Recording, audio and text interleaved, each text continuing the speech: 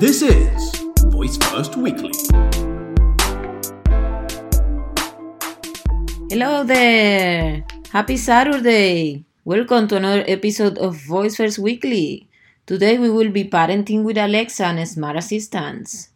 Voice assistants have been at the forefront of parent thinking almost since the beginning. From a kid who prayed to Alexa, to parents wanting the assistant to request thank you or politeness, to a kid whose first word was Alexa, the latest update to Alexa addressed tough questions, saving parents difficult conversation with their kids. A recent update to the virtual assistant tool comes with a new mode called Free Time, in which Alexa knows to answer certain questions, like say, where do babies come from, differently. In instances like that, Alexa can now simply respond as a grown-up. Amazon even worked with child psychologists on some of the new answers that Alexa can give.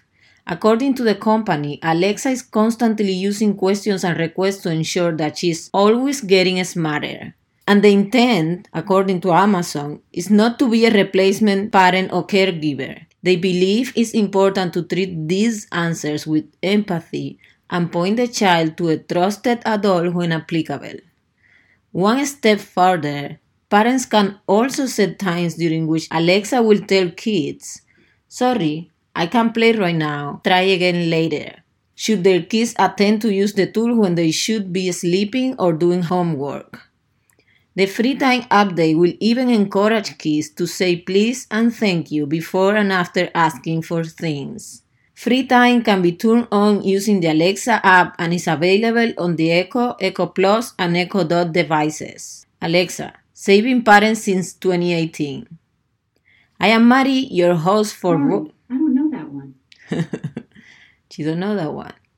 I am Mari, your host for Voice First Weekly Daily Briefing, and you can find me on Twitter as Voice First Labs and on Instagram as Voice First Weekly. Remember to subscribe, like, share, engage. This is what I live for.